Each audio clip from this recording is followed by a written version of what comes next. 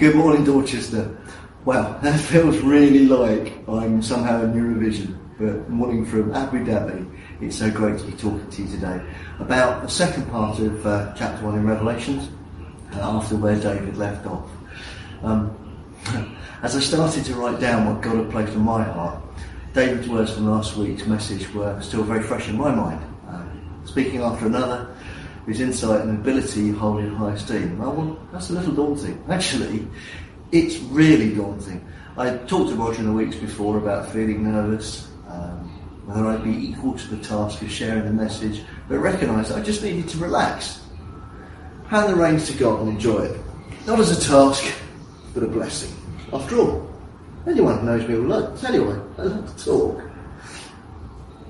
And here I was once again, questioning whether I had what it takes to follow such an accomplished message. How would I frame what God seemed to want to share, for me to share? For me, this is one of the greatest ironies of being a Christian. You have a good God, you know you can trust him, you have the Holy Spirit, you have his word and the example of the past where he's proven time and again that he will lift you up when you fall. And so you always trust him. No, you make the same mistakes every time. Pray? No. Trust? No. Listen? No. Do it yourself on your own? Yes, yes, yes. Is any of that sounding familiar? Just as in the world that David described last week, we live in a world divided. Divided by borders, divided by cultural differences, divided by war, divided by religion, divided by philosophy, divided by hatreds. What unites us? Well, if you listen to the news on one thing that unites us, or maybe disunites all of humanity right now, it's the novel coronavirus, COVID-19. And we are united in our response to it. Further division. Nations seek their own solutions, some trying to exert political pressure on others to gain prestige. Leaders sometimes pursue their own agendas, while others look to recover power or ensure their own futures. Companies look to make billions in profit off the fear and misery of the world's people. And yet, despite our differences and our pet agendas, here we are witnessing the production of multiple vaccines with the potential to overcome this dreadful disease, less than a year after it sprang to prominence. From all that division, hope is seen. Hope? Yes, hope. That from these many vaccines, all the world's population might be vaccinated, and this scourge defeated. One country alone could not have accomplished that. Not the whole world. If we had tried to come together and unite with one response, we'd still be arguing about it. But separately, in division, we may just manage to do what together we probably could not have done. Last week, we heard how pretty much the whole of the Bible relates to one central thing: creation to salvation. That is, God created it and it was good. But then something went wrong and it was not any longer as he'd intended. Since then, his plan to put it right has been in motion as documented in the Bible. And that was with one end in sight: the return of everything to what it was supposed to be.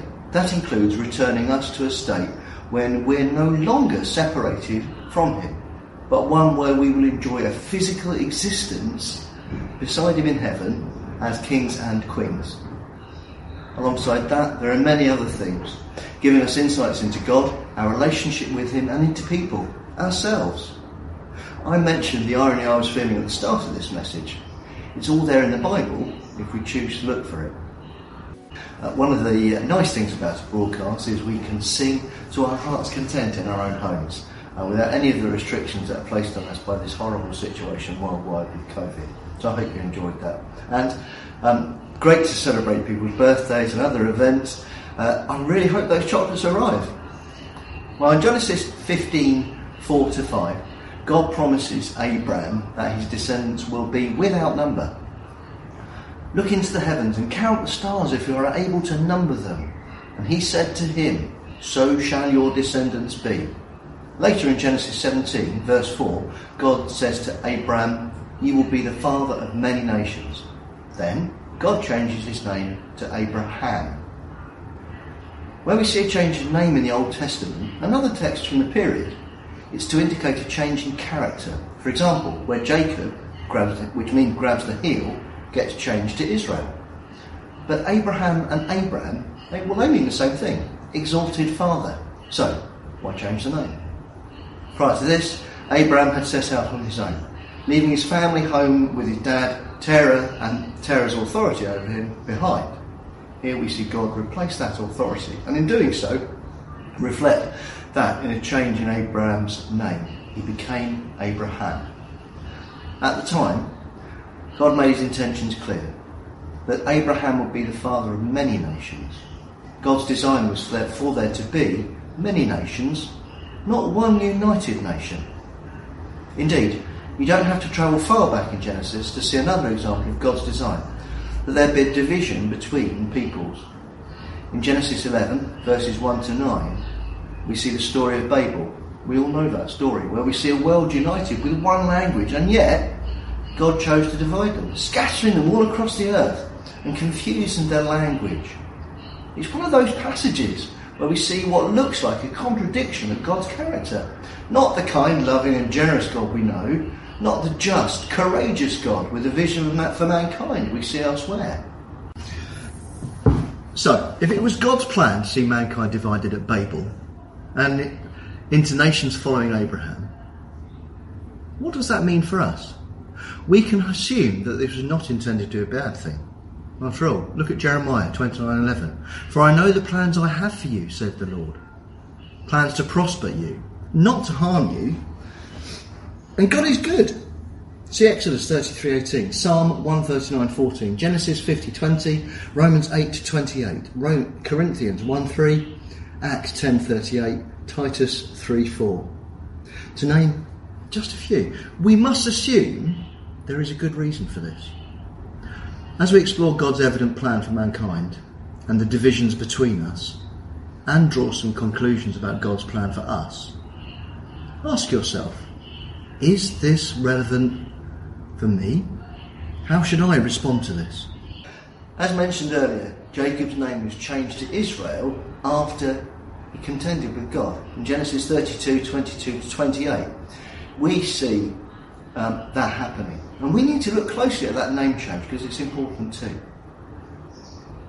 Scholars call that name Theophoric, and it means it bears the name of God. It was not uncommon to name important characters in the Bible in this way. For example, Jeremiah means God exalts, and Daniel, which means God judges. These names describe something about God, an attribute of God.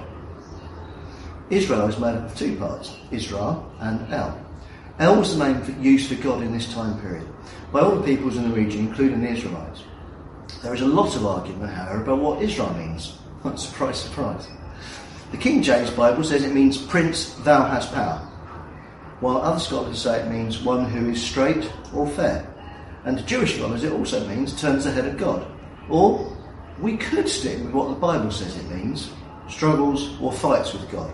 That's Genesis 32:28. Do you ever wonder why we have to make things so complicated? This is different. It doesn't describe an attribute of God like the others.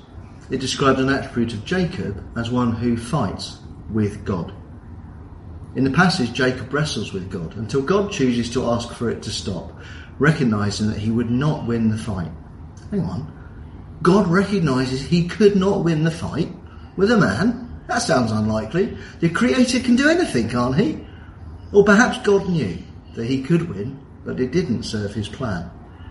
So Jacob was named as the one who fights with God and left permanently injured in his hip after demanding a blessing from God as a result. God named his chosen people after Jacob's fight with him. In Abraham's case, God's plan was for there to be many nations, and from those many nations, the people God chose to be his own, special or holy people were named in recognition of their fight with him. This was a name that carried authority, but also character, but not God's character. He chose not to contend. Jacob's character. Genesis 32:28 in full. Your name will no longer be Jacob, but Israel, because you have struggled with God and with humans and have overcome. I wonder at the irony here. perhaps an insight into God's humour threaded through the Bible, recognising that his people were always going to contend with him. A warning about struggle with humans, and a hope that we will overcome. Read the Bible with this in mind. See what you think. In Revelation 1:1-9, we see Jesus speaking through John's encounter with him to the 7 churches. Of Ephesus, hang on, let me make sure I get this right. Ephesus, Smyrna, Pergamum, Thyatira, Sardis, Philadelphia and Laodicea. Yes, I did it! This letter was written to them, and our title for today's talk is CC Everyone in the Church. Does that include you and me, assuming we're part of the church? Was that the extent of Christianity when John wrote this letter? It seems unlikely, as by this time there would have been groups of Christians scattered everywhere. Far and wide, Caesarea, Paphos, Syria, Greece. There were churches in Italy, in Rome, in Africa, in Carthage. There were Christians in India, throughout Europe, the Caucasus, Africa and Asia Minor. None of these were referenced here. John would have had a good idea of the spread of Christianity, but even if not, Jesus would have known where every Christian was, every Christian church was. So why these 7? It has been suggested that the 7 churches represent the future of the church, that each represents a stage in the church's evolution from right at the beginning to the conclusion of God's plan. Scholars generally discount this idea though. Another more widely accepted suggestion is the symbolism of the number 7, that it represents the universal church, both geographically and temporally. So that means wherever and whenever the church exists. This is in keeping with much of the symbolism found throughout Revelation and the deliberate references to other apocalyptic texts. So that would include other books from the Old Testament such as Ezekiel and Daniel. Still more scholars suggest that the choice of churches is being in what is now Turkey really reflected John's influence, and perhaps they were the main churches that had an influence in the area, and they were also part of the postal system, which would have meant that John's message could have been distributed far and wide. Whichever scholar you agree with, there appears to be one common idea. It's not just aimed at those 7 churches. Each of the 7 were different, with their own unique problems and values, but Jesus starts by speaking to all 7 of them. There's no suggestion that they should band together and form one church. They were 7, but also one church.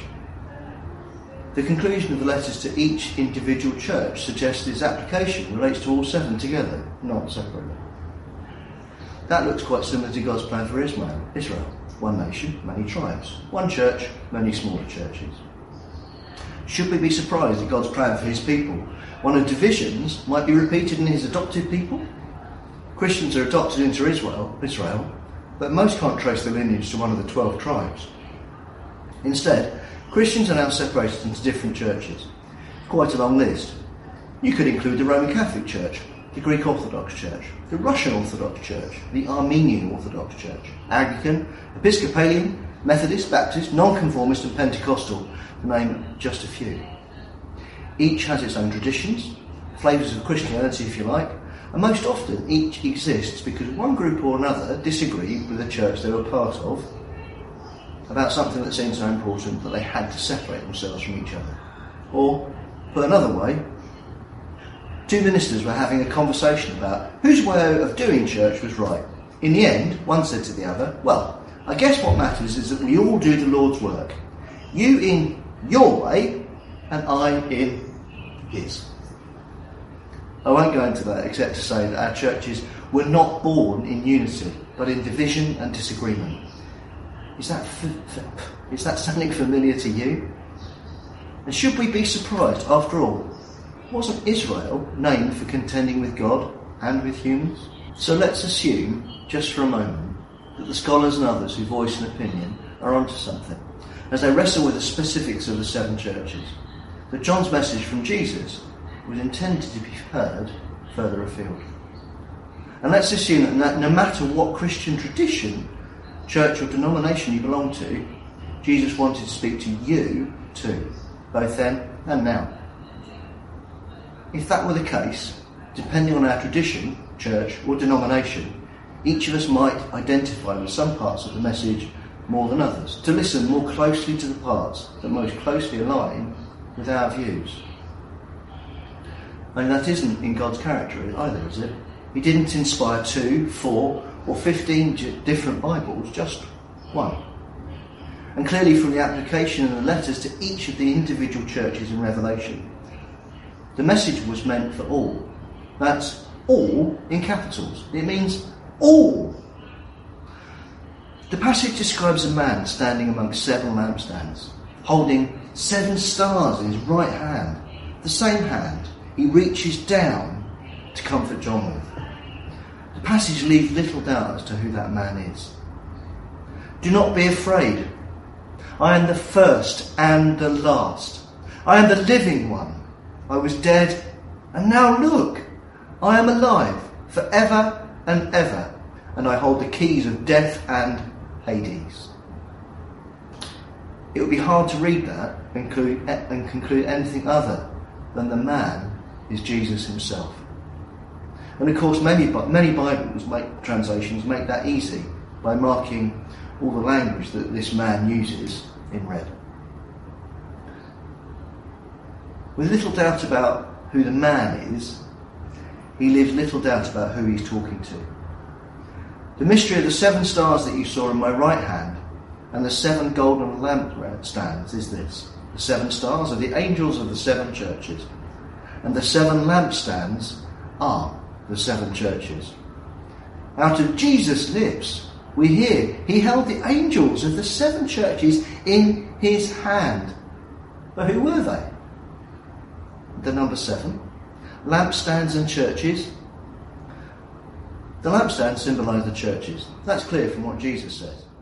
But the symbolism of the number 7 and lampstand is language we see throughout the Old Testament. For example, in Zechariah 4, 2-6, and the start of Numbers 8, where they relate to the lampstands to being the whole of Israel. 7 links into this, and the universal church also. The angels? Well, that's another whole message, with so many different suggestions and interpretations, though most have a similar idea, that the angels are the angelic representatives of each of the churches, or the leaders or the members of the churches, the saints. Whichever way you look at it, though, Jesus is talking to all of the churches at the same time, both in John's words and Jesus' words, and not one before or separately from the others. In other words, we're not meant to read this and choose what we want to hear. We're meant to hear all of Jesus' message. Remember, all means all. No matter which tradition, which church denomination, just as then. Does that mean we should set aside our differences and stop being different from one another? Well, it doesn't say that. I have an idea.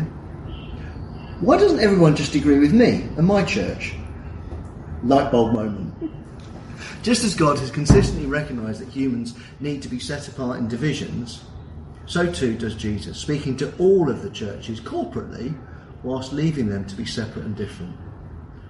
The people of Earth are on the brink of overcoming the worldwide pandemic we've struggled with. Separately, but following the same message, there is no choice, it has got to be done. In our own ways, according to our own agendas, and in a typically human, broken way. But we have, or are close to, doing so. Our divided churches have that same ability, each with its own strengths and weaknesses, just like John's 7 churches. We don't agree. We think each of the others' interpretation is wrong, and they are just plain wrong, tolerated out of a desire to be respectful to God. But we all have the same message, Matthew 28, 18-20. Go and make disciples of all nations, baptizing them in the name of the Father and of the Son and of the Holy Spirit, and teaching them to obey everything I have commanded you. So, who is Jesus' message for in Revelation and in Matthew? It is for all of us who call ourselves Christians.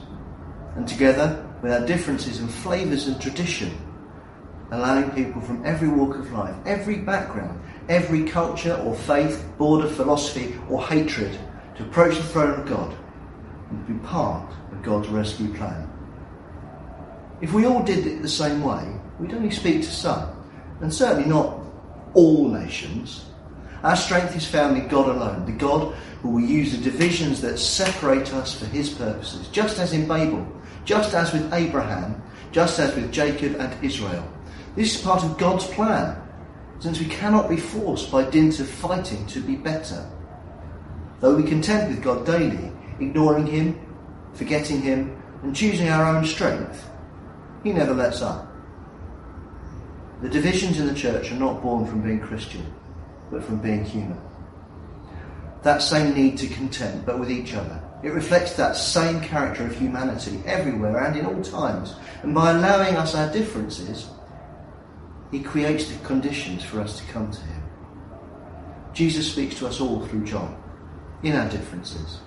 The challenge before us is to listen to all of it, not just the bits we like, and act on it. What are you going to listen to? Earlier I asked you how you'd respond to this. Is God's plan for division or disunity? Many hands make light work, or divide and conquer. Too many cooks spoil the broth, or teamwork makes the dream work. What's our actual role in practice? What's yours? My way or the highway, or God's way? Clue, God's way. If that's your answer, what does that really mean for you and me? Jesus said, "My house has many rooms." Just as God chose to end his fight with Jacob, he gives each of us the chance to stop fighting and join him in his house, Israel. If you made that choice already, what does that mean for you now? Are you done? There's always more. If you haven't and would like to know more, contact me or one of the leaders of our church using the email address at the end of this broadcast and here. This amazing God wants a relationship with you. He wants to speak with you, and he wants you to work with him in his plans for our hurting and broken world. What are we waiting for? God bless you all. As we consider what today's message meant for us, let's take time to speak to God in prayer. Jane and Mark have recorded these thoughts and prayers to bring us close today.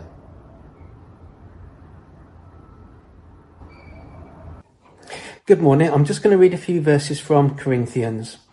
Yes, the body has many different parts, not just one part. If the foot says, "I am not a part of the body because I'm not a hand," does that make it any less part of the body? And if the ear says, "I am not part of the body because I'm not an eye," would that make it any less part of the body? If the whole body were an eye, how would you hear? Or if your whole body was an ear, how would you smell anything? But our bodies have many parts, and God has put each part just where he wants it. How strange a body would be if it only had one part. Yes, there are many parts, but only one body. The eye can never say to the hand, "I don't need you," and the head can never say to the feet, "I don't need you." Father God, thank you that you are our Father and that you have given us Jesus, your Son, to make us right with you. Lord, we trust you to do what is right, especially at the time with these new uncertain times. Some of us find it very hard and confusing. Please give us your peace. We thank you, Lord, that you have placed us here at Dorchester Community Church as a family. We know we are all very different, with different skills, abilities, opinions and characters. Help us not to judge or criticise, but rather to encourage, build up and support. You mention in the Bible about your people being a body and how we need each and every part. Lord, for those of us who are still finding out what part of body piece we are, help us to come close to you and not be afraid to make mistakes as we learn. Help us not to want to be like anyone else or to copy somebody, but just to be ourselves. As an earthly family is made up of different individuals, teach us to have our identity in Christ. We do pray for our nation at this time of another lockdown. We ask that you would protect and guide our key workers who do an amazing work in keeping us safe. We thank you for the vaccines that are now available, and we ask that it will be delivered safely, effectively and timely. During this time, Lord, we pray that the church will shine as a beacon of hope, of light, and will speak of the good things that the Lord is doing. May each of us come to recognise Jesus as the hope that we have. May each of us be quick to encourage and help those in need. Maybe if we have a little more time on our hands at the moment, let us use it wisely. So Jesus, we understand that we are all precious to you. Help us to understand our worth in your eyes and to lead this church, the other churches in our town and throughout the land, as we want to see your name loved and adored. In Jesus' name, amen. Amen.